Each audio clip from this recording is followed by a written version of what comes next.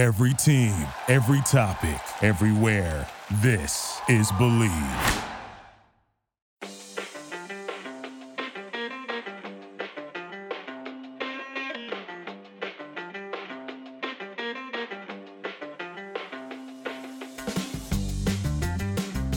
Welcome to another episode of Revolution Recap, coming to you after the New England Revolution's 1-0 win over FC Dallas in the Revolution's home opener at Gillette Stadium on Saturday afternoon. Carles Gil gave the Revolution the lead on a first-half stoppage-time penalty kick that he earned after getting fouled in the box in a nice VAR review that went the Revolution's way.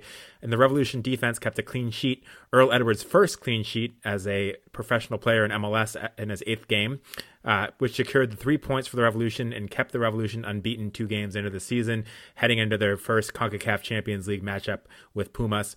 I'm Sean Donahue. Joining me today, as usual, is Greg Johnstone. Greg, how you doing? Doing good, Sean. And I got to say, right now, we're recording this Sunday night. And Sean, as you know, right now, AEW Revolution is going on, the pay-per-view for WWE's rival company. It makes me wonder why we don't do AEW Revolution recap. I think we need to do that next year. I'll leave that one to you. I don't know if I'd be very valuable to that. I'll get Alex Dolan to hop on, and we'll do a recap show for our good listeners next year. Anyways, before we jump in, we got a lot to talk about, a lot of listener questions this week, as well as our key takeaways. We do have an announcement to make, and Greg, I'll let you take that one. Yeah, we probably should have done this a few weeks ago, but we kind of ran a little bit behind in terms of prepping for this season. The long story short is we are selling out, and we are starting a Patreon. More or less what happens every offseason is we kind of evaluate what we want to change up for the podcast, if we want to do more, if we want to do less. And we're kind of at a point in our lives where we're kind of on the wrong side of 30. Things are picking up. And it seems to be a little bit more and more of a challenge to do this podcast week in and week out. But with that being said, we don't want to cut back our coverage. And if anything, we think that more coverage is needed. And so we're kind of starting this to kind of get an idea of where demand is. If we should continue doing interviews, if we should continue doing episodes every single week. And, you know, if we get a good enough amount of support, maybe we look into adding a second episode a week, maybe kind of dedicate more time and more resources to that. So we're starting a Patreon just to kind of see where the level of support of our podcast is going forward, to see if this is something that we can kind of grow and scale into something bigger. So 5-10 years down the road, we can kind of keep it going and kind of have it grow into something else, as opposed to something that in years past we've just kind of done as a side hobby that one day it will die and go away and we'll go our separate ways and yada, yada, yada. So we're starting a Patreon kind of with the intention of growing this and kind of making it bigger going forward. And some frequently asked questions, because I know some people will have some questions right off the bat, but more or less this is a tip jar. There's going to be no content behind a paywall. There's no tiers. If you do not contribute to the Patreon, you will get everything that we do on your RSS feed, on iTunes, on Spotify. It's still going to be available wherever you listen. The only difference is if you want to financially contribute to the podcast, you can now do that. This also does not impact our partnership with Golasso Kits. They will remain our sponsor for this season. We actually spoke to them recently. They're very happy with the podcast. They love our listeners as much as we do. So we will still be doing a sponsorship with Golasso Kits, and you can still use promo code RevsRecap for 15% off your order at GolassoKits.com. So, just some quick show announcements before we get into it today. Thank you, Greg. Excited for that and excited to see what interest there is in kind of supporting our tip jar there. But with that, let's jump into this game. Revolution's first victory of the season. Greg, what was your takeaway from this one? My key takeaway from this game, and also kind of the first game too, because I was not on last week's episode, is that Sebastian Lletget is looking like a perfect fit for the Revolution system. I think he's had a phenomenal first couple of games. He obviously had the goal in the first game. He had a 95% passer rating in this game Saturday. He had 59 touches, 3 successful dribbles, 3 for 3 on tackles, 1. He had 8 recoveries. He was 6 for 12 in duels, which wasn't great, but he really is kind of forming a very solid partnership with Carles Gil. I know Seth McComber had a nice thread on Twitter today about how the Revs are playing kind of more of a narrow diamond. Tajon Buchanan is more of a winger and kind of hugged that outside line up on the right wing. Lletget kind of is moving in and out. He's kind of forming a nice partnership with Carles Gil, and it's also allowing Brandon Bye Brandon Bye did a really nice job pushing up the swing. And DeJuan Jones, the first two games, I thought he's looked very, very dangerous in the attacking third. It seems like an emphasis is getting the wingbacks really, really, really high up the field. And as part of that is they want a little more strength in the midfield, kind of in those narrower portions of the field. And I think Sebastian Lletget is passing with flying colors so far. Just kind of a really, really solid fit. And I think when they made this move, a lot of people said, well, this is a bit of a downgrade from Tajon Buchanan. Tajon Buchanan, obviously, this young, dynamic winger. Sebastian Lletget isn't really a dynamic winger. He's kind of more of a central midfielder. How's he going to fit in? And I think the concept was that he would kind of make this shape a little bit more narrower and kind of add another interior passing attack to kind of complement Carles Gil. And I think it's worked out very, very well so far. So my key takeaway is everything is looking great so far in terms of DeBaby. Yeah, he's been a fantastic addition to the Revolution. I know we talked about it before, that kind of the expectation was that he would kind of slot into Tajon's spot, but not play it the same way. And I think that's what we've seen so far. I think what we saw in this game, was the Revolution's best 11 in Bruce's mind, outside of, Matt Turner not being there. 2 games in a row, we've kind of seen the same lineup. With the exception of Henry Kessler because he was injured the first game. We'll get into that later. But I thought this was the best lineup, and I thought Sebastian Lletget has fit really, really well into what Bruce Arena is trying to do. Of course, it's only been 2 games. There's still, some kinks to work out. I'm going to, talk about that with my key takeaway, but he's been a fantastic addition to the Revolution. He's been passing really well, and he's been, a key part of this team. If you look at statistics, he's got a 7.26 rating from Who Scored, which makes him the 3rd highest rated player on the Revolution so far this season. And he, his 90.6% passing accuracy is the most of any Revolution player that's started both games. So, so far, so good from Sebastian Lletget. And I think it's, there was reason to be excited about his addition to the Revolution, and it's lived up to the hype. And I think he's only going to get better as he learns his teammates a bit more and as he gains more fitness. Yeah, and it's worth noting, too, Bruce Arena has made the comment that they've had a bit of a rough offseason because the 2 games with Cavalier, they kind of based everything in their preseason around those 2 games. And with those canceled, Bruce has kind of made some comments that they seem to be a little bit on the back foot. So, he hasn't really had a full preseason to really gel yet, but he seems to be fitting in very well. I do want to quickly correct myself that Sebastian Lletget is DeBoy, not to be confused with DaBaby, who is a homophobic rapper. So I apologize. I said DaBaby. I meant DeBoy. So I just want to you were probably confused because I think the Revolution tweeted out a picture of DaBaby when they were going to make that announcement, along with some other people with "duh" before their name. So that must have been the problem. And everyone on the Revolution is having babies, apparently. So that's a very common mistake. That's true. One interesting thing for Sebastian Lletget that I did want to add is he's actually leading the Revolution in tackles per game at 3 per game, which I don't think is something we expected from him. So that's another nice part of his game that he's added to the Revolution. So again, he's contributing all over the place for the Revs, and I think he fits really well with what they're trying to do. And I think as he gets to learn, Carles Gil's game, Adam Buxa's game, Gustavo Bo's game, it's only going to get better. So a lot to be excited about there. With that said, we've had a lot of positive takeaways on the show over 2 episodes. I do want to get a little bit more negative, and that's that the Revolution have their most challenging game, perhaps ever, coming up on Wednesday against Pumas in the CONCACAF Champions League. A very, very difficult matchup against a very good team from Mexico. And for all the positive things we've said, the Revolution are unbeaten 2 games into the season. They need to be a lot sharper against Pumas if they're going to come away with a victory over 2 legs. The Revolution had the advantage of, these 2 games so far of playing against other MLS teams that are also early in the season, also gaining their sharpness. Pumas is going to be coming into this one, mid-season form, ready to go. And, you mentioned it already. Bruce said that preseason wasn't good enough for the Revs. They had those 2 games against Cavalier that didn't get played. I think that really impacted their preseason, and made it so they weren't as sharp as they wanted to be. And so far they've been good enough to get a draw on the road against a very good Portland team and a win at home against FC Dallas. It's been good enough in MLS, but I don't think it has been good enough to beat a team like Pumas. You look at this game against Dallas; they only had 2 shots in the first half. Dallas came into this game kind of playing a defensive shape, and for the most part did really well to prevent the Revolution from scoring until they got that penalty kick in first half stoppage time that Carles Gil put away, and then they had to come out of their shell a bit, and the Revolution got a lot more shots in the second half. But one shot other than a penalty kick in the first half is not good enough. And then even Carles Gil, who I think had a great game, had a fantastic chance in the 74th minute when Gustavo Bou put in kind of a long-range shot that forced a save from the goalkeeper. The ball fell out to Carles Gil. The goalkeeper was on the ground. Carles Gil, he had to stretch a bit for the ball, but if he had managed to chip it over the keeper, it would have been an easy goal, and instead he hit it right into the keeper's chest with the keeper on the ground, and that prevented that game from being 2-0. When you're playing a team like Pumas, you got to put those chances away. I think the Revolution need to leave Gillette Stadium on Wednesday with a multi-goal victory if they're going to go into Mexico with a good chance of advancing. And the performance today, good enough to get a victory against FC Dallas.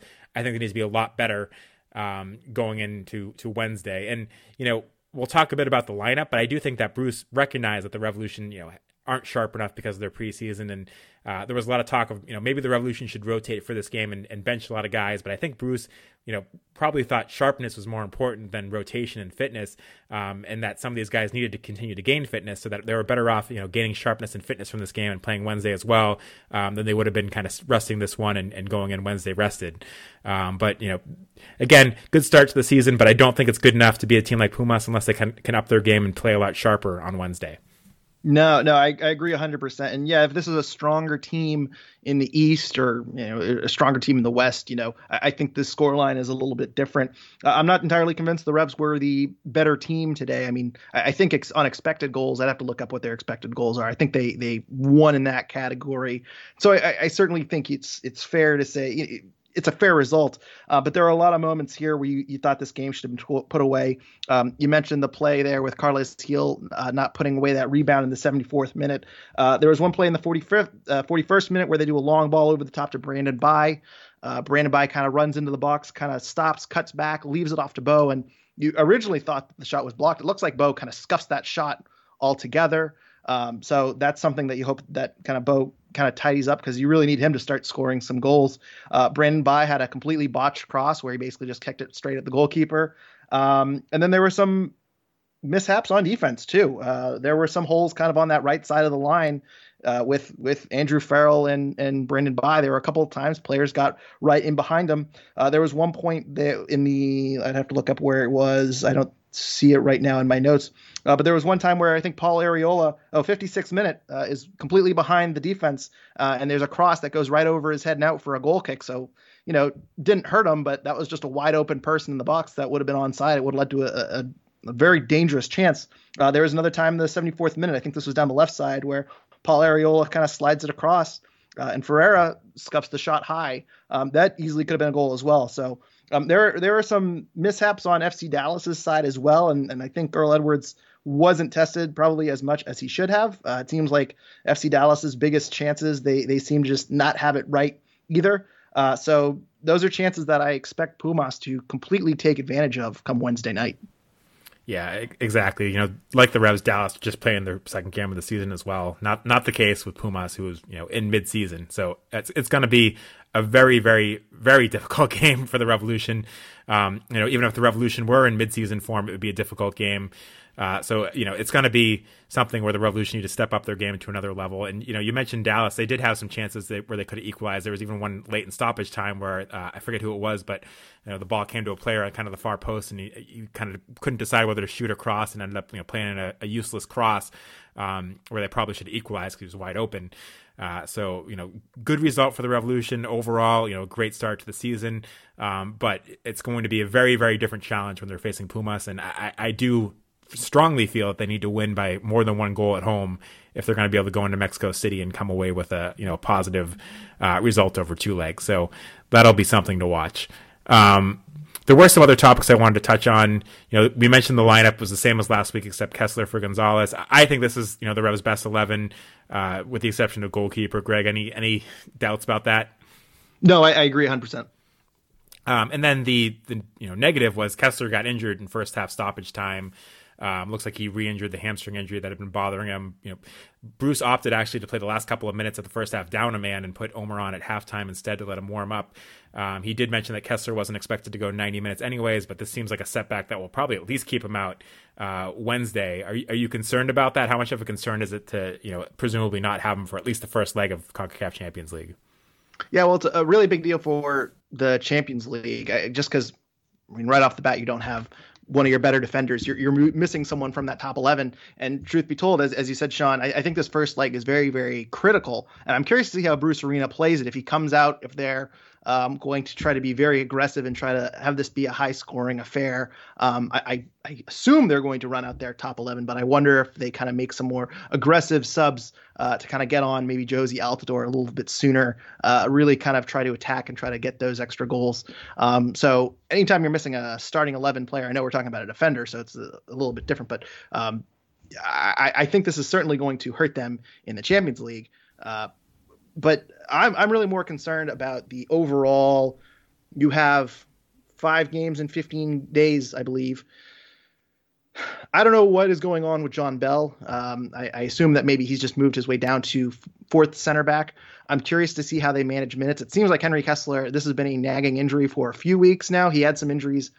This hamstring injury seemed to have been bothering them in the preseason. That's why he sat out in this opening game, and it seems like he has re-aggravated it. So it seems like the next few weeks, they would probably want to rest Kessler through the international break. It's going to be interesting to see how they manage minutes. And, I know Andrew Farrell is a bit of an Iron Man.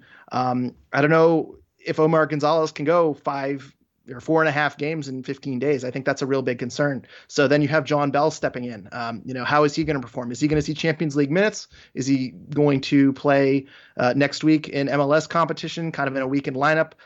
It's going to be interesting to see how they manage minutes, because it seems like the plan going into this year was Henry Kessler and Andrew Farrell as your starting center back pairing, with Omar Gonzalez kind of stepping in when needed.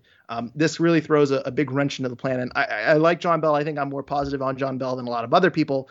But if John Bell is out there playing Champions League minutes, I'm not sure that's completely ideal. So it is definitely a concern for the next couple of weeks with Henry Kessler out, specifically for this Champions League game. Omar Gonzalez, I didn't think he was particularly that great in Portland. I thought he was fine against Dallas. Not that Dallas was the, most difficult competition. I know we mentioned the defense kind of had some lapses there against Dallas and got away with it. Again, Pumas is going to hop all over that. So hopefully Omar Gonzalez kind of steps up. Hopefully he kind of finds his form going into this game. But I'd rather have Henry Kessler back there for sure. Oh, I'm completely with you. But the one thing I will say is that I'm not 100% certain that even if Henry Kessler was healthy, that we wouldn't have seen Omar Gonzalez play this game, because Omar Gonzalez has that CONCACAF experience that not many people on the Revolution roster do. And I think this is why Bruce brought him in here. He's the only guy on the Revolution that has won the CONCACAF Champions League. So he's got a host of experience playing in Liga MX, way more experience playing against Pumas than anyone else on this team. Of course, that was, back in 2015 to 2019. So he's got a few years on his legs since then. I would be a lot more comfortable with Henry Kessler out there, but I'm not convinced that Bruce Arena, because of Omar's experience, wouldn't have played him anyways in the Champions League. So, I'm curious to see what he can do out there. As far as Champions League goes, I would rather have Omar than John Bell because of his experience. I would like to see Omar play, both these Pumas games, assuming Henry Kessler is not ready to go for the second leg, and John Bell play the MLS game to, kind of keep Omar's legs from playing too many games in too many weeks given his age. So this is a huge test of Omar's experience and a huge test of what he's still got left in him. But I do think that, having another guy with CONCACAF experience out there is helpful, especially if the Revolution are missing Matt Turner, which it sounds like they almost certainly will be for both these legs. To have Omar out there and add that experience in front of Earl Edwards or whoever it is in goal, I think is a good thing. With the caveat that I think Henry Kessler and the Revolution's defense plays better with Henry Kessler out there. So, this is why Omar is here. And it's a big chance for him to kind of step up and play a big role in, very difficult games for the Revolution. So I don't know. We'll see. It's unfortunate Henry Kessler's hurt, but I'm not 100% certain that we wouldn't have seen Omar either way. And, on the lineup notes, we saw the Revolution close the game out with, Jozy Altidore, Adam Buxa, and Gustavo Bou out there at the same time. I was surprised to see that, given the Revolution were winning, that, you bring all of your, expensive strikers out there at the same time. But it worked. What did you think of the decision to put all of them out there at the same time, and how do you think that looked? Well, it was interesting too, because they were up by a goal. Right. I don't think that it wouldn't have shocked me if they were down by a goal, throwing all of them out there and seeing what happens. That wouldn't have totally shocked me. I was a little surprised that all of them came on and finished out the game. 70th minute, Josie and Maciel comes on for Sebastian Lletget and Tommy McNamara. I figured maybe they'd run this for 5-10 minutes, and then maybe we'd see another substitution for Buxa or Bo. I thought maybe we would see like a Boateng for Bo type of substitution, or maybe Tristison for Bo or something like that, kind of take off another attacker for a midfielder. But it seemed like Bruce wanted to maybe push and get a second goal, and they did create some chances on the counterattack. Overall, though, I'm not a huge fan of it. It looks like Jozy Altidore was almost playing kind of like a winger, kind of right midfielder type position, which, you know, I'm sure he's that's obviously not his natural position. You know, I don't know. I'm curious to see if this is something that's going to happen long term or not. I wasn't a huge fan of it, both because of the situation and both because I just don't think that's the fastest lineup you can have out there to counter. I don't think that's the most defensive lineup you can have out there. I thought the midfield was a little bit thin in the final 20 minutes of that game. But Bruce Arena has 241 more wins in MLS than me, so who am I to question it? But yeah, it certainly was a big surprise. When I saw Josie come in the 70th minute, I was thinking in my head, they'll probably do this for 5 or 10 minutes and then try to solidify this game. And Bruce burned those final 2 subs and didn't use them. So it ended up working out. But that was a bit of a head scratcher to me. I'm completely with you. I don't get it. And you know, if it's something that they're going to do when they're down a goal to try to push for a win and, you know, throw everything out there, that makes sense. But I don't really get it in the situation. I don't really want to see it again against better oppositions in this situation. But you know, they worked, they held on. So I guess it is what it is. Well, and they had that we talked about that moment in the 74th minute where Carles Gil got the rebound. There was another play too where Bo is on the left side and he crosses over to Carles Gil. It was around the 81st minute. He crosses it over to Gil on the right wing, and then Gil crosses it over to Bo far post, and Bo kind of basically tips it and he misses it wide near post. That probably should have been a second goal as well. So they did create chances. I think. Yeah. You know, the criticism of Bruce in the past is people have wondered, you know, does he park the bus too soon? Should he be pushing for a second? And as I say, I thought we were going to get 10 to 15 minutes of pushing for a second and then, okay, let's slam the door. But they really were, you know, pushing for a second to kind of put it away. And, you know, it's good to have that type of confidence, and it's good to have Jozy Altidore on the bench as a weapon. I almost kind of see this as Bruce looking at Jozy and saying, you know, this guy's too good to not get in this game somehow. But with that being said, I probably would have taken off Buxa or Bo and thrown on a midfielder to kind of crowd the midfield and, you know, counter with Jozy Altidore up top. Yeah, I think that's exactly it. That, you know, he wanted to get Altidore out there. He wanted to get time. I don't know that the move he made was the right one to make, but it worked. So what are we to question it? With that said, you know, you mentioned he didn't use the last 2 subs. You know, there were 2 guys that were on the bench that, you know, last year were the 4th and 5th highest paid players in the team, and Arnor Traustason, who was on the bench for the first time this season, and Willie Kaptoum, who was making his, you know, second appearance on the bench and came off last time but didn't play in this one. We were all surprised that those 2 guys didn't come in, given there were 2 substitutions left. And, you know, in theory, I think Kaptoum was the guy that you'd put on to kind of maintain possession and hold the lead more than you would a guy like Jozy Altidore, right? Yeah. I don't know who I mean, I would have taken off probably Bo or Buxa for one of them and kind of add about it. The midfield, like I said, I don't know where they kind of land on Bruce's trust tree. And I think he said after the game that he wanted to keep certain players out there to kind of build their fitness and kind of get them to 90 minutes fit. So I will go with that and assume that is the correct reason to why that is. But I think Traustason and Kaptoum not getting in this game is kind of telling. And you see Maciel getting 2 appearances and playing quite well. I think Maciel is filling in that role of, I'll say, Scott Caldwell, of kind of coming in, closing out the game. And Kaptoum and Traustason, I don't know what their role is, because I would have assumed that would have been a spot where you see one of them, especially Traustason. I thought Traustason, that would have been a pretty good spot for him to kind of play that kind of left side for Gustavo Bo. I thought that would have been a bit of a natural fit, but it seems like Bruce Arena wanted to see out the game with his best players and his best attackers still in the field. So in terms of resting him for Champions League, I don't know how much 10 or 15 minutes would have made a difference. But it'll be interesting to see if they get minutes next Saturday in between Champions League games, because I think Bruce Arena knows he's going to have some rotation. He's going to have some depth kind of come in. So I'm curious to see how he utilizes those guys off the bench or in the starting lineup next week. I mean, if they don't play at some role next weekend, I think you have some serious questions to ask. I think, there were disappointments last year, and a lot of guys take a year to adjust to MLS, so you'd hope that the second year would be better. But it is worrying or troubling to me, or at least a little bit telling, that we haven't seen, Traustason yet. He didn't even make the match day roster in the first game, and didn't play in this game. And Cap Toon played a few minutes in the first game, but I think was very much overshadowed by Martial, and then didn't play in this game. Or the much cheaper option, Martial has played really well in the first 2 games of the season off the bench. So too soon to completely write those guys off. But if we don't see them next weekend after the Pumas game, when Bruce should be rotating, then I think there'll be some real questions to ask. But I think we'll see them then, and that'll be an opportunity for them to earn more minutes. So keep an eye on that one. Not too soon to panic, but keep an eye on that one. And then I want to touch on the goalkeeper situation quickly. Earl Edwards, as mentioned, first career shutout. I thought he played really, really well again. Brad Knighton, we heard from Levin Reed. He tweeted out on February 24th that he'd cleared concussion protocol. So I would have thought that he would be available by now, but he was not on the bench. And then Matt Turner, Bruce Arena said after the game on Revs TV that he expected Matt Turner to be back by the end of the month at the latest, which to me is, means we're not going to see him against Pumas in either of these 2 games. Who would you expect to start on Wednesday? It's got to be Earl Edwards, right? Even if Brad Knighton is ready.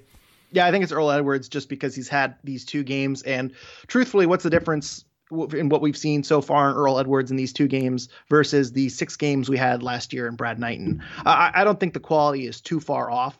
I think Earl Edwards has played fine these past 2 games, and I think you have to kind of not necessarily ride the hot hand, because I don't think Earl Edwards has been MLS of the goalkeeper of the year worthy so far. But he's certainly proven to be a solid backup. I thought he played well in Portland. I think you're going to roll with Earl Edwards because he has had kind of this game experience. I'm curious to see how long Knighton stays out of the matchday squad. He did clear concussion protocol, like you said, so it's kind of interesting that he's been held out of the 18 these first 2 weeks. I assume it's just a precautionary thing. He wasn't on the injury report last week. He was 2 weeks ago, but we all know the injury report is kind of made up.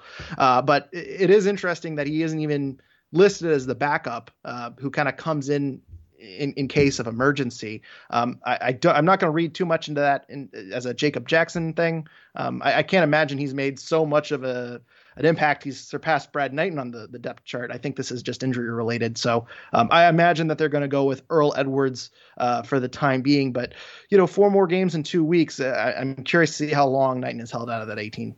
Yeah, I would think that you'd want Knighton, if he's healthy, to at least be your backup keeper in these Champions League games, especially because you don't want to have a situation where God forbid something happens to Earl Edwards and you have to throw a rookie goalkeeper that's got 0 minutes into such a difficult situation. I think that would be a really bad way to kind of give him as his first experience, and could be a confidence killer if things don't go well. So I'm surprised if he really did clear concussion protocol back on in late February. I would have thought he'd be back in the matchday squad from now, but we haven't heard anything. So keep an eye on that one. Now, Sean, I have a question for you.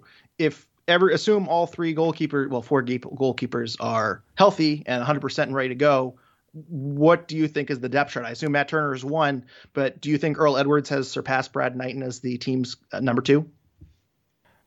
I'm not sure yet. I think he's close to doing that. I think it's kind of a 50-50 question right now. I don't know that Earl Edwards has shown enough to tell me he's better than Brad Knighton. I think I kind of have him on par in my head right now. But I think, a couple more starts where he plays well, and he will have. So it'll be interesting. I don't know. It's a tough one. And Earl Edwards has kind of age on his side, that he's 30 compared to Knighton being 36. So he's got, a little bit more youth and a little bit more, years left in him. So I think that's a positive, but after just 2 starts, it's too soon to say, but I think he's played, very, very well, and has, made Bruce's decision very difficult going forward. Where, especially after this start, I think Wednesday, if both were healthy, you got to start Earl Edwards and kind of go with the hot hand and go with the guy that's, been communicating with the defense and kind of built that chemistry over the first 2 games of the season. Yeah. And what's interesting too, is that I am assuming that Matt Turner will be ready for the Red Bulls game on April 2nd. And just kind of so our listeners know, I know that Tom Quinlan said on his podcast last week that Matt Turner has either a break or a fracture in his foot that was suffered sometime in the preseason. I've seen some reports saying it was during the U.S. national team game in Minnesota during the freezing cold.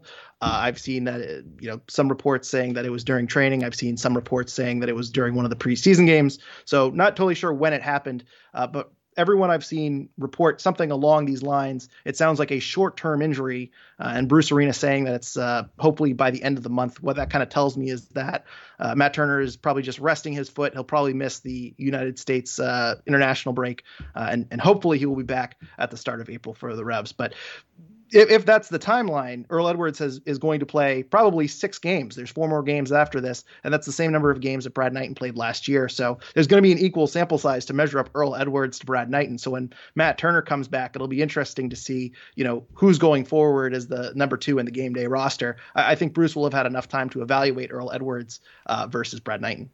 Yeah, but it's a short-term injury, which is good for the Revs, but at the same time, it's about the worst possible time he could have that short-term injury, given he's leaving the Revolution in July.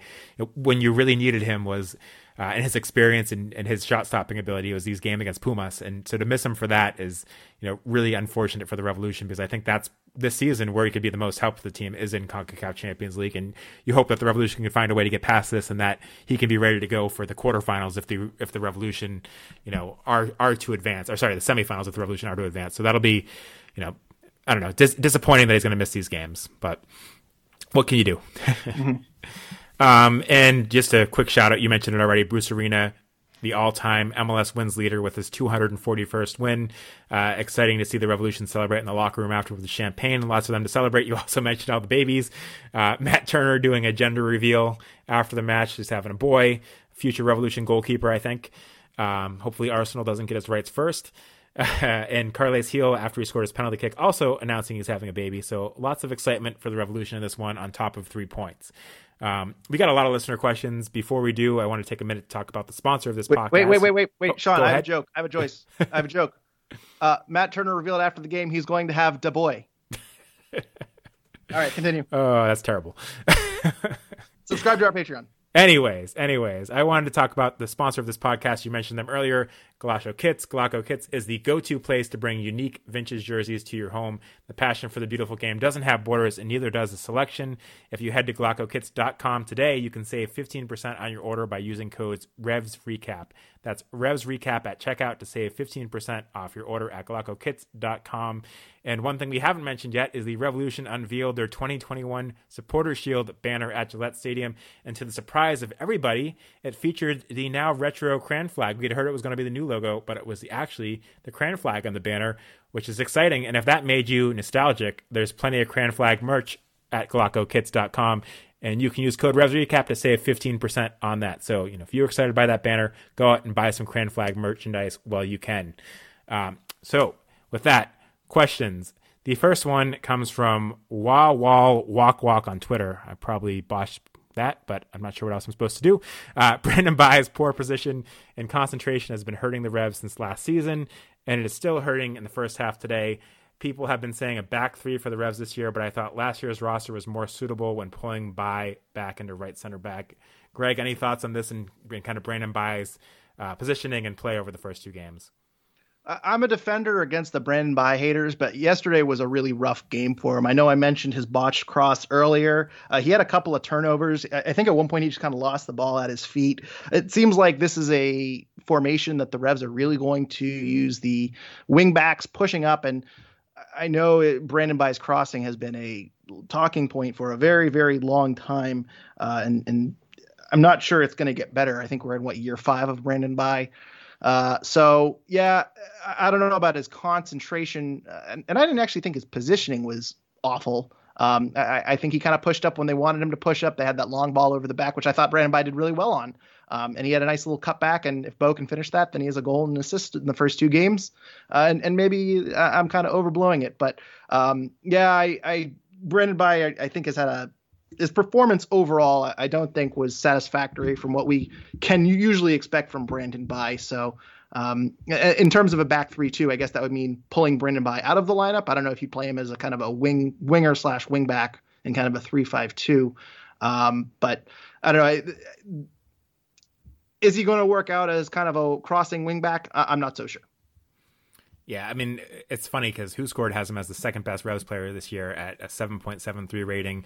I wouldn't give him that. I think, I didn't notice his defensive lapses as much in this game as I did against Portland. I think they were a lot more obvious against Portland. I do think that, based on the Portland game, and I talked about this last week, that, the focus and concentration is a problem. I think it was a problem the second half of last season. Like I mentioned last week, Bruce, talked about that last year after one game where, he pointed out that it needed to be better. And I think it, carried over into this season. I do think that it's a problem. I think we've seen him be better. I think the first half of last season was better. So, hopefully he can get back to that. Again, not hitting the panic button yet, because to be honest, I didn't think he was as bad defensively in this game, where at the same time, I think, part of that might have been FC Dallas wasn't as threatening going forward in general. They don't have as good of attack as Portland, but we'll see. There is some reason to be concerned. I agree with Greg that his offense, his crossing ability and some of his offense hasn't been as good as you'd like him to be, given the pressure that's being put on him to provide that width in the Revolution's formation. But I'm not hitting the panic button yet. We've seen him play a lot better. I think we saw him play a lot better last year. And, our statistical ratings at WhoScored and FootMob, I think, have been rating him very well this year. So he's, been doing some good things, even if we can point out some flaws in his game. He's a very frustrating player because he's great in the air. He's fast. He has the physical capabilities of being a great wing back in MLS. I mean, his potential is high, but as I say, there are just a couple of times where someone squeezes in between Farrell and Bye, and you wonder where is the breakdown. I know Brandon Bye almost kind of set that guy onside last week against Portland. He was responsible for some of the goals there. I don't want to accuse someone of having poor concentration, but there just seem to be a lot of little things that Brandon Bye just can't, get perfectly. And so I don't know. It is very frustrating because, as I say, he has the tools to be a great wing back. He just kind of needs to put it together. Yep, I completely agree. Our next questions come from Matty Jolly on Twitter. He asked, are you concerned with the lack of speed up top, and would you swap Martial for Tommy Mac?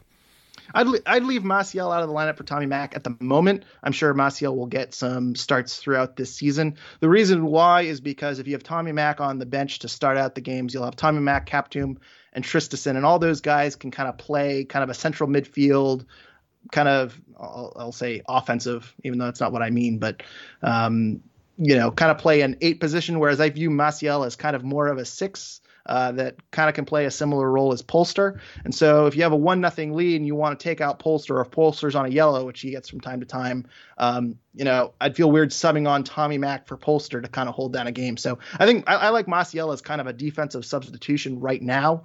In terms of overall quality, I think Martial is making a good argument for him going in and kind of, potentially being a starter on this team. But I think right now, if you look at the overall makeup of the team, I think Martial being a guy to kind of come in, hold possession, solidify that midfield late in the game. I kind of like him in that role. Whereas Tommy Mac, I kind of like as someone who can kind of get up, can fire some long shots, kind of a veteran who can kind of work off of Carles Gil and Sebastian Lletget in the midfield.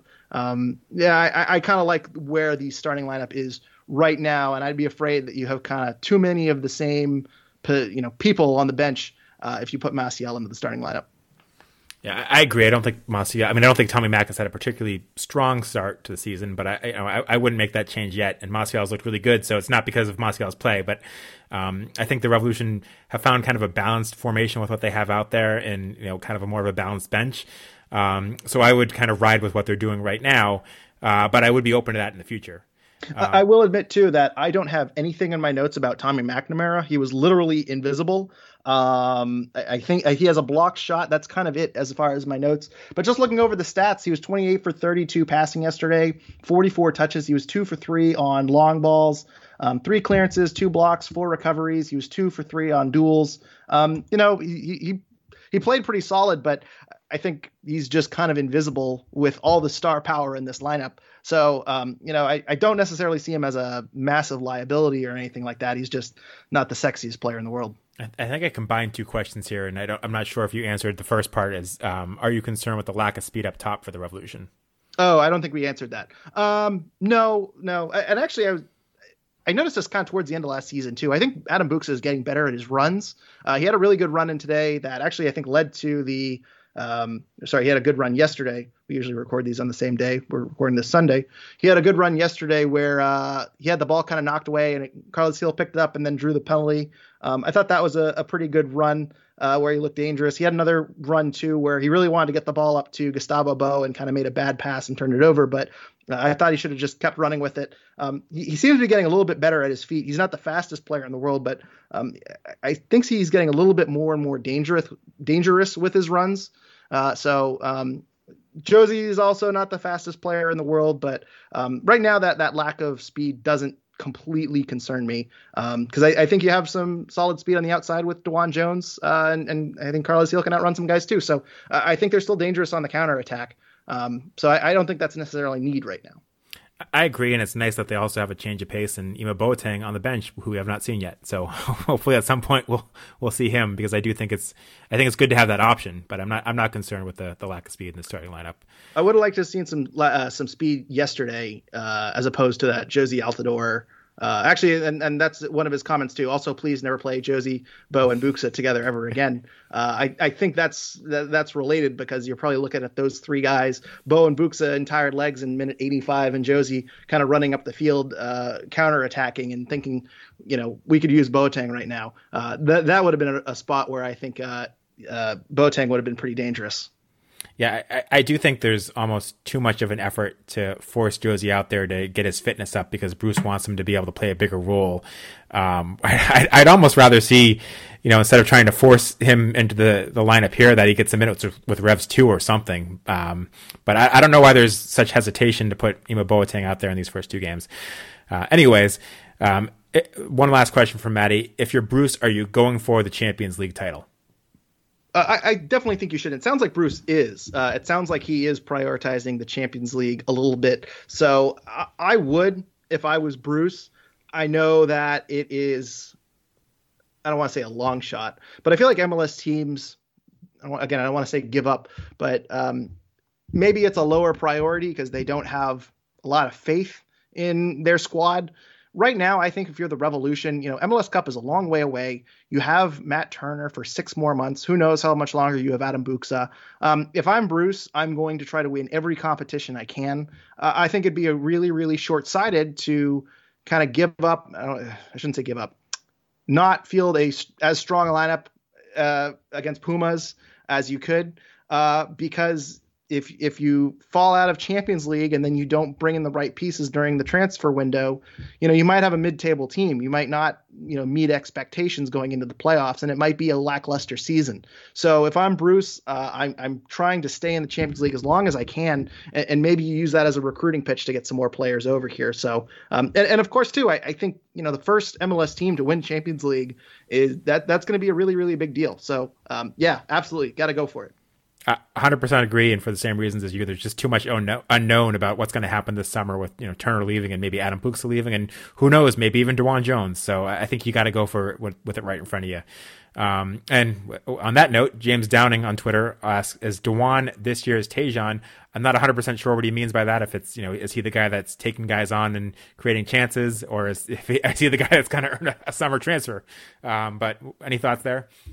Yeah, or maybe MLS All-Star, named the MLS All-Star game. In all cases, yes, I think DeJuan Jones has been a very, very difficult player to guard on the wing. It seems like they want to push him into the attacking third as much as possible. I was surprised how much he was getting up against Portland on the road.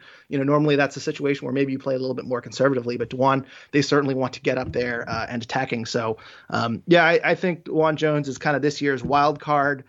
Kind of attacking winger that I think is going to be a bit of a nightmare for players. I don't know if he's going to score 8 goals like Tajon Buchanan did. I would guess no. But is DeJuan Jones this year's potential breakout star who's going to get, awards across MLS and potentially a transfer to Europe this year, yes, I absolutely think that is there's a very good chance of that happening. And Traeger Durati on Twitter asked a couple questions. First, he wants to know, what can the Revs do to score more goals aside from finish their chances? They're always able to respond after a goal, but can't generate the same energy in other situations. Besides finish their chances, well, I mean, finishing their chances would certainly help. Sean, do you have anything? I'm trying to think of it. I'm not prepared for this one. What do you got? No, I mean, it's tough. They didn't create enough from the run of play in the first half, certainly against FC Dallas. I think they created a lot more in the second half. I think it's just more just getting on the same page. And I think we've been seeing that as games have gone on, that they've kind of found that chemistry more. Again, it's a big change to the way they play by putting Sebastian Lletget in there over Tajon Buchanan, and they have to adjust to it. And I think they're starting to do that. And I think we saw that more in the second half against FC Dallas than we did against the first. So I think just give it time, not hitting the panic button yet. Yeah, the first half seemed like they really struggled in possession. There were a lot of turnovers. There were a lot of little mistakes, and they'd lose the ball in midfield. They really weren't much of a factor in the first half. And I know it took, I think, 70 or 72 minutes until Adam Buksa got his 20th touch. They just didn't really get the ball up the field that much. So I kind of have a little bit of recency bias here, where I'm thinking of yesterday's game, and I don't think that yesterday's game is a good representation of what the Revolution's offense will be this year. So it's kind of a tough question, because they played pretty well in Portland and they looked dangerous against Portland.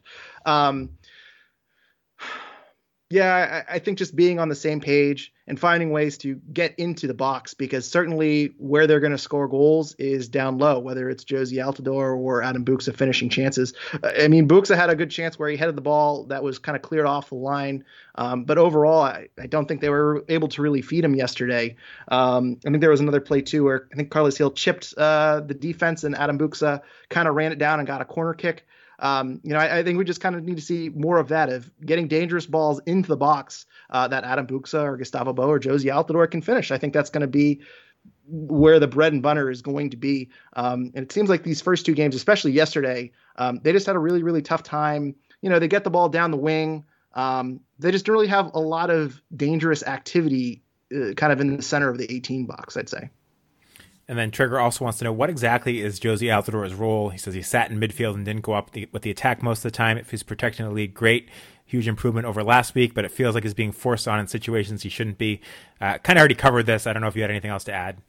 No, I think he's hit the nail on the head here. It seems like they're trying to build up Jozy's fitness, and I'm not sure the role he played against Dallas is his best role.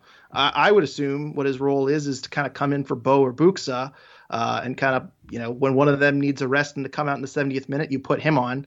But maybe they're going to try to play this kind of 5-3-3/5-3-1 formation where they just have a lot of firepower up top.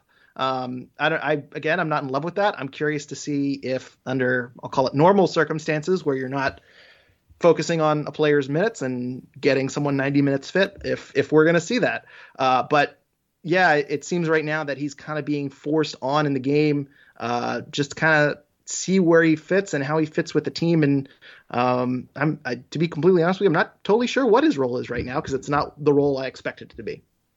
Yeah, I'm completely with you on that. Eric on Twitter says Turner's return keeps getting extended. How bad was this injury? I think we're all a little hesitant here because of the lack of transparency around Carles Gil's injury. We talked about this a bit. I mean, we don't know how bad this injury is, right? Yeah, and again, there's been some conflicting reports all the way around. As I say, I want to give credit to Tom Quinlan for reporting that it's either a broken foot or a fracture in his foot. I trust Tom and his sources. I also know that Taylor Twellman tweeted out that it's not, I forget his exact wording, but he doesn't expect, he might miss the United States camp, but it's not expected to be a long-term thing. And then Bruce Arena says you can expect him kind of in April. So I wish we had more transparency of what exactly this is. It sounds to me, again, pure speculation here, but it sounds to me similar to something that Adam Buksa had last year, where I think he had like a broken bone in his foot and he just needed to stay off it for a little bit. I think he was on crutches a little bit last year. Matt Turner was in a walking boot yesterday. I'm sure this is just something he's just got to stay off for a couple weeks. It sounds like it doesn't need surgery. So I'm not hitting the panic button. I think this is just something that kind of needs rest for a little bit. I wish we knew what it was, though. Yeah, I mean, I think we all wish we had more transparency from the Revolution. It's disappointing when it comes to injuries that they're so secretive about it. I don't really know what they're getting from that, but we've talked about that before, and it's not changing. So at least under Bruce Arena, it seems like the injury transparency is not going to be something we're going to get. Eric also brings back up Brandon Bye. He says 2 games running, Bye has been in on goal, albeit from a bit of an angle, but rather than shoot, he cuts back for a pass. Should I not be asking him to shoot in these instances? Any thoughts on that? Yeah, well, first I want to just go back to Bruce Arena because he usually is not transparent. He was a little transparent yesterday. Maybe he was just in a good mood for breaking the MLS managerial wins record and was kind of talking a little bit more than he normally was. But I do think he gets a little bit of credit for giving a timeline, which is not something he did last year with Carles Gil. But in terms of Brandon Bye too, I had the same reaction as Eric. The first time I thought he was in on goal. I think you normally do take that shot. After seeing the chance that was created with Gustavo Bou, and looks like Bou scuffed that shot. I don't hate the move by Brandon Bye. As I say, I think that should have been an assist. I think that probably should have been a goal from Gustavo Bou. So I have the same reaction as Eric. If this exact same play happens next week, I hope Brandon Bye has the confidence to take that shot. Maybe he just thought he was at kind of too narrow of an angle to take that shot, and maybe he thought that it'd be a little bit better getting Gustavo Bou kind of a shot that's a little more centered, which is never a bad idea. But I certainly don't blame Eric if he thought Brandon Bye should have shot the goal, because in real time, that's what I wanted Brandon Bye to do as well. And then we got a couple questions from Robert Chevalier on Twitter. First was, what was around Omar's neck? I don't know if you saw that, but it almost looked like some sort of like headband type thing around his neck. I don't know what it was. Any idea? I don't have any idea what that was. I was hoping you could tell me. I can't say I spent much time researching it, but I had the same question when I saw that. I've never seen something like that before on a soccer player. But maybe a question for ask. It was like a warmer thing, like he was to keep warm. Was it windy yesterday? I mean, it was in the 40s or 30s. It wasn't a cold. I mean, it wasn't a warm game, but he played in Toronto last year. He should be used to it. Yeah, he should be used to it. Yeah. So I don't know. Very, very unusual. Mm-hmm. If we find out, we'll tweet it out.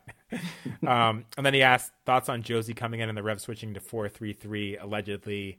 I don't know. I talked about it. Hate it. Yeah. Neither of us are a fan, unless it's a situation where they're just trying to desperate throw bodies out there for a goal. But it doesn't make a lot of sense when they're winning. Take it from me, a guy who has 0 MLS wins, that the guy with 241 wins is making a huge mistake playing that 4-3-3. We got a couple questions about the baby announcements. Robert asks, which Revs baby is most likely to follow in their father's footsteps and play for the Revs? So the key of this question is play for the Revs. That is a very interesting kind of caveat. And I'm going to go with Matt Turner because Matt Turner from the Northeast, I could certainly see, him deciding to kind of, if Matt Turner moves back to America eventually, I could certainly see Matt Turner maybe taking a job as a goalkeeping coach or something like that. He seems to love his time in New England, and I think Matt Turner is very loyal to the team that kind of gave him this shot. Whereas, I think Matt Polster, this might be another stop for him. Carles Gil probably will go back to England. So I think Matt Turner Jr. is going to be an incredible goalkeeper for the Revs in the 2040s. I'm going to take it a different direction. I'm going with Shari Joseph, who just had a baby boy, Shari Maximus Deuce Joseph. So congrats to Shari Joseph. That is also an amazing name. So I'm going with him because, Shari is here coaching. I think Shari is going to be with the team for a long time. He's got his, very established in New England. He's been a youth coach, so I think he's going to coach this kid up to be a fantastic player. And that's the direction I'm going with this one. That was a trick question. That was a good answer. And also, you can listen to our interview with Shari Joseph from 2020 if you scroll back into our feed. Very good conversation with Shari Joseph from a couple years back. It is amazing how many people on the Revs are having babies. But yeah. Sam Minton asks, what position will Matt Turner's baby boy play? It's got to be goalkeeper, right? Got to be a goalkeeper. Not even a question. Next. Yeah. Paulo S. on Twitter says, historic win for Bruce Arena, overshadowed an otherwise lackluster performance, really. Squad still lacking some sharpness. Carles Gil and the outside backs bailed us out a bit today. I don't really disagree with that statement. Do you?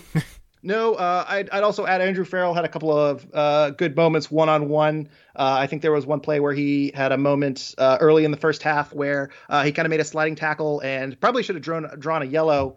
He takes the ball away from the attacker, and then the attacker kind of swings his leg back and looks like he clips Andrew Farrell. I thought that should have drawn yellow. but it didn't. Andrew Farrell also had like a bit of a turnover, but he recovered a little bit in the 29th minute. And then there was one more play early in the game where I think O'Brien kind of slips in between Bai and Farrell kind of over the top. And it seems like he just can't get his foot on the ball to get off a shot, and Andrew Farrell is right there to recover. So I thought Andrew Farrell had some good moments of emergency defending and some one-on-one defending today that kind of bailed out and kind of squashed some chances from FC Dallas, especially in the first half. And then David Sabellian on Twitter had several questions. First, he says, "This is why you're bringing Omar, the veteran." Thoughts? I mean, I agree with that. This is why you're bringing him in, right? Yeah, and you kind of mentioned it earlier. His experience, especially in the Champions League, is probably going to help out. I know Andrew Farrell gave Omar Gonzalez some credit in the postgame that his communication is phenomenal. I mean, having a veteran center back is never a bad idea. So, yeah, I think he's playing his role really well. And, as I say, I wasn't too impressed with him in the Portland game, but I think overall it's going to pay dividends, and he's going to be a big help to John Bell and Henry Kessler as the season goes on. I'm sure they're going to learn a lot from him. And then he says, is there anyone that can replace Matt Polster if he's on a yellow? Seems like a huge need. Any thoughts there? Tip my hand on this one a little earlier. I think Maciel can kind of fill that role as well. I think Maciel still has a little bit of room to grow, but I think he can kind of fill into that number 6 position pretty well. I did notice they didn't take off Polster yesterday when he had a yellow, which I was a little bit intrigued by. So I think maybe there is a little bit of a skill gap between Polster and Maciel and everyone else kind of in the central midfield. And last year they did have Scott Caldwell to kind of come on and kind of play that kind of closer role. So I'm curious if maybe they do go out and get another depth defensive midfielder to kind of cover for Polster and kind of play a Scott Caldwell last minute role. Obviously they wouldn't pour a ton of resources into that. And I don't think there's anyone from Revs 2 or the academy that kind of fill that role as well. So I'm curious to see how they kind of go about it going forward. But yeah, if Maciel, let's say eventually Maciel does replace Tommy Mack in the starting lineup, then I think depth defensive midfielder number 6 type player is a bit of a need. So I wouldn't call it a huge need at this point, but it's something to keep an eye on. That maybe if an expendable piece comes available later on in the season, maybe Bruce Arena sends 100,000 in GAM or something like that, and kind of fills a spot in the 18. Yeah, I mean, I talked about this in the offseason a couple times as a position that I think the Revolution could use more depth in. I think if it's not Maciel, then there's nobody else. Maciel's looked good. I don't know if he has the bite that Polster has in that role. I'm not sure about that yet. I think there's still a lot of question marks there. Again, I think he's looked good, but I think there's a lot of question marks if Polster was out for any extended period, if he could fill that role. Yeah, I would say if Polster's out for 2 months, I'm concerned. Yeah. If Polster needs a rest, like next week, if Maciel is starting where Polster is playing, I'm not concerned. And I'm curious to see how Maciel does. But Matt Polster is a pretty important part of this team. Yeah, nobody on the roster right now can play the role the way he does and replace him for a long term. So, but I mean, it's not easy to find a backup for that either. So, if like you said, if the opportunity presents itself, I think you take it. But in the short term, Maciel I think would be good enough. So he also asked about Earl Edwards. He said Earl Edwards seems to be good enough. Do the Revs still seek Ethan Horvath? Yeah, so this is related to, there's some rumors that the Revs are keeping an eye on Ethan Horvath, who I believe is at Nottingham Forest. Is that correct? And I think he's been getting some starts over there recently. Prior to the past few weeks, he's been sitting on the bench. His salary is pretty high. That would be at least a TAM signing, maybe a DP signing. So I think that might be a little too overpriced. I know a few episodes we talked about potential goalkeepers to replace Matt Turner when he leaves in the summer. I still think someone like Dwayne St. Clair is more likely to be someone to replace Matt Turner. I still think that someone in MLS is someone that will replace Matt Turner because you can use GAM on them. It's probably going to be a cheaper player salary wise.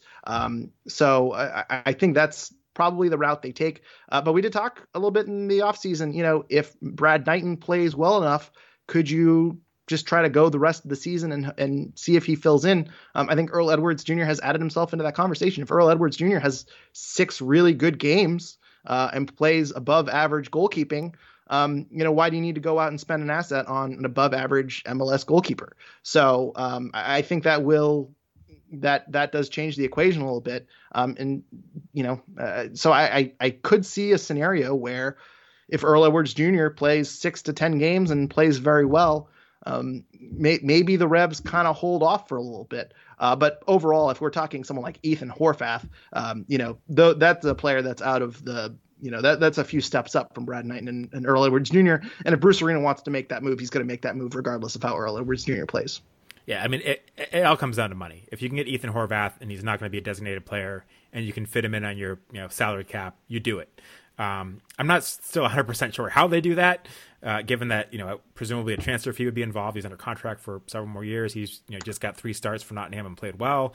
I wonder if a loan is in the equation. That's almost what I wonder. I almost wonder if it would be a 6-month loan that he pushes for because he wants to get playing time prior to the World Cup. And that, Matt Turner leaves the Revs, Ethan Horvath comes in, plays for 6 months, and then, Revolution push to win now, and Ethan Horvath goes back to Nottingham, or there's a opportunity to buy him at the end of that loan. I don't know.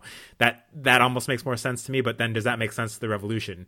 I don't know. If Earl Edwards is playing well, maybe it doesn't. But, if you have an opportunity to sign him and it's not going to take a designated player spot and it's not going to kind of hamstring you for other signings, you absolutely do it because, like you said, he's definitely another level from Earl Edwards and Brad Knighton, as good as Earl Edwards has been. So, and I do think 2 games is not a big enough sample size too. I still don't think the math and the equation has changed at this point. I think we need to get to, we're going to get Earl Edwards Jr. first. It looks like 6 games. I think we'll reevaluate then, and then we can start to have serious conversations of, okay, does this look like the guy that can fill in for Matt Turner the second half of the season? I still think right now it's a bit early to say that these 2 games have changed the Revolution's plans post Matt Turner. And again, reality check, Earl Edwards has 8 career MLS appearances and he's 30 years old.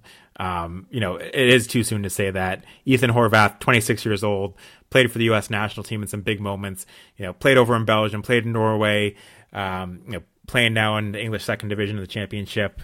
It's way too soon to draw too many conclusions about Earl Edwards. Again, 30 years old, 8 starts in MLS.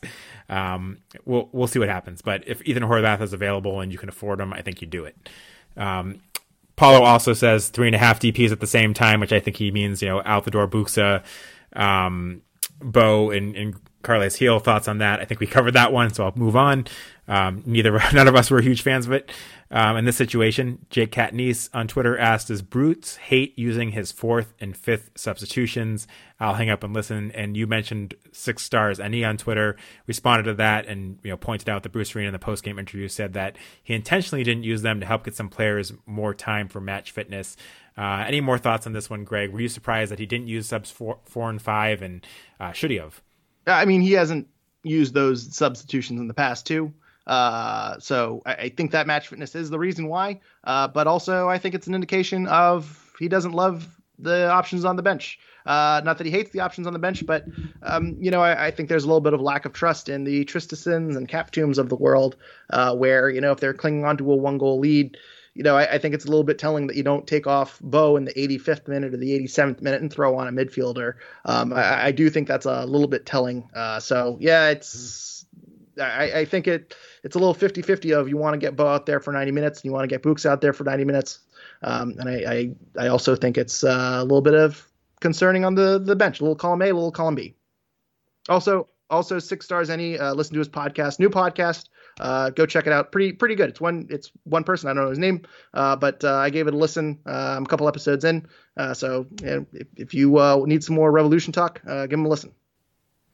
Yeah, I mean, I'm with you. I think it's very telling that he didn't use his 4th and 5th subs. I understand the fitness thought, but I don't really know what, playing a guy to the 80th or 85th minute as opposed to the 90th minute really does, especially when a lot of these guys are probably going to be asked to go 90 minutes on Wednesday. I don't know. I don't know that it makes a big difference fitness wise. And I do think that, if you had trust in Captoom and Tristesen or some of the other guys on the bench, isn't it good to get them some game minutes as well? So I'm not completely buying that one. I think it's, it is partly what you said, that there's, not the level of trust in some of these guys to close out a game that you might want to have. So we'll see what happens going forward, but I don't really think that playing a guy, 90 minutes in the second game of the season as opposed to 80 minutes when he's going to go on Wednesday is necessarily a good thing that makes a huge difference to his fitness going forward. We got a couple questions on Discord as well. TSB11, going back to a question we got on Twitter, he wants to know what needs to happen to spark the offense. It feels like we're still relying on Carles Heel to do something magic for anything good to happen. I don't know if there's anything you wanted to add to that. No, actually, the next question kind of touches on what I answered earlier. So why don't you just keep going and Sure. that's the next first question. Sure. Dragonfly on Discord said, it feels like we're out of sync. There were a number of miscommunication passes and missed runs that led to turnovers. How much is this due to the shortened preseason? Yeah, I think that this lack of spark on offense is just due to that lack of crispness, the turnovers, just kind of not being in spots where you need to be, not getting dangerous balls into the 18, turning the ball over in the midfield. I think there was just a lot of sloppy moves that really kind of thwarted offense before it really got going, and that's why we didn't see many dangerous plays yesterday. But how much is that is due to the shortened preseason? I do actually buy that a little bit. I really do buy that reasoning that, when you have the preseason, you have 5 games usually. You have some rotational lineups. You have some new players that come in. You want to get some reps down. And I think they look pretty good against Portland. And then today, not so much. I do think that, having a, 2 USL opponents kind of come in on short notice, maybe that wasn't the toughest opponent. I think having competitive games again, I think just any beginning of the season, you're going to have some rhythm you need to kind of get into. I do think that preseason might be a reason why we don't see this kind of crispness. And to be honest with you, it's going back to my key takeaway, I think Sebastian Lletget has looked great. And if he had struggled this offseason or struggled in the first 2 games, I certainly think we can kind of point to the shortened offseason as saying, this guy needed a little bit more time to gel with the team. But like Jozy Altidore, I don't think has looked particularly amazing. He's been with the team for a month. So not only has he played fewer games, he's had fewer practices as well. So I do think there are some pieces that they're still kind of working in and getting some reps. And it's unfortunate Pumas is coming up this quick in the schedule. It's going to be interesting to see how Wednesday night goes. But yeah, I certainly think a lot of the errors that are happening right now is just due to some players not getting the reps that they need. Yeah, I mean, it goes back to my key takeaway, too, is that the sharpness hasn't been there at the level that it needs to be. And I think it's definitely impacted by the preseason. They built their whole preseason around playing Cavalli and didn't happen. So it's unfortunate, and they need to figure it out by Wednesday. So we'll see what happens. Mm-hmm. He also says Bo hasn't looked great. Any thoughts on why he seems so hesitant to shoot? Seems like he's second guessing himself or something. I'll give that one to you, but I do want to note that he's had 4 shots in each of the first 2 games, so it doesn't seem like he's that hesitant to shoot. I actually kind of disagree with this one a little bit. He had that shot that I've talked about a couple of times now that he scuffed from Brandon Bye kind of in the center of the box. He had that nice shot in the 74th minute that we mentioned Heel kind of missing on that rebound. He had that near post shot that he missed. He does seem a little bit off, but it doesn't really seem like hesitation. So unless there's a play that I missed, it's very possible that he's thinking of a play that I can't recall right now. I'm sure one of our listeners will point out something that I'm completely spacing on. I'm not entirely sure I am seeing the same thing in terms of hesitation. But I will say he has not looked great. He doesn't seem to have that. I mean, he hasn't scored. That's one way to put it. He's a goal scorer. He's 2 games in, and we haven't seen a goal from him yet. Missing that shot on that cross from Heel, I think, was not a great look. So yeah, I haven't been impressed with him the first 2 games, so I agree with him there. But I'm not so sure about the hesitation. Yeah, I mean, he's got, for context, he's second in the league right now in shot attempts after 2 games. So I can't say he's, maybe he should have taken 8 shots per game instead of 4 shots per game. I don't know. I can't really agree with that. A play he's thinking of that I'm not thinking of. Sometimes we get a question that I think is referring to something and I'm not missing it. So I think if I rewatch the game and I was specifically looking for Gustavo Bo hesitating on something, I'm sure I'm going to see it. But maybe he's lacking a little bit of confidence. I think we can kind of, maybe that's a good speculation that, he doesn't have that same bite this year. Yeah, just not to sound like a broken record, but I mean, I talked about this on the last podcast, is that I don't think is, like the rest of the team, he's not as sharp as we've seen him in the past. And he's been a guy that, last year, I think, started the season not looking very sharp. He takes some time to get into a flow, and when he does, he goes on a tear. And he's not there yet. So, another player that I think needs to really step it up on Wednesday. I haven't seen the hesitation to shoot, but I haven't seen the sharpness that we like to see out of him either. So, we'll see what happens. Again, Wednesday, I think, is going to be a very, very interesting game for the Revolution because, they need to play a lot better than they've played the first 2 games to get the result that they need. So, I'm very excited for that. And on that note, I think that wraps up what we had for today. I know you guys I think you and Chris are planning to do a live Twitter Spaces following the Wednesday game against Pumas, so that should be an exciting one. Everyone should check that out, and we'll keep you posted on that. But Greg, did you have any final thoughts before we depart, and where can everyone find you on social media? Well, you can follow me at RealGJohnstone on Twitter, where I tweet about the Revolution and the Simpsons. And also, I'm just really looking forward to AEW Revolution tonight. I hope CM Punk sticks it to that MJF. What a complete am I right, Sean? I have no idea what you're talking about, but sounds good. You can follow me on Twitter at Sean L. Donahue, and you can follow us at Revolution Recap on Twitter, and also on Facebook at Revolution Recap, and Instagram at Revolution Recap. You can send us your comments by email if you don't want to use Twitter, Instagram, or Facebook if you're anti-social media. You can also email us at revolutionrecap@gmail.com anytime with questions or comments. And if you haven't already, please rate and review our podcast on iTunes. You can also rate and review us on Spotify. We could use some more ratings and reviews there, or wherever else you're listening. Lastly, be sure to follow our partners at The Bent Musket and at thebentmusket.com. You can find them on Twitter and at thebentmusket.com. And as Greg mentioned earlier, we now have a Patreon. So if you enjoyed today's episode, or if you've enjoyed what you've been doing, please check out our Patreon at patreon.com/Revolution Recap, and feel free to contribute whatever you think we deserve, or whatever you can. Any and all contributions are appreciated, but again, we're not planning to put anything behind a paywall at this time. So everything that you're getting for free, it's all still going to be for free. And like I said, Chris and Greg are going to be doing a live Twitter Spaces, hopefully after the Puma CCL match. So stay tuned for that. Until then, thanks everyone for listening, and thanks again for all of your questions.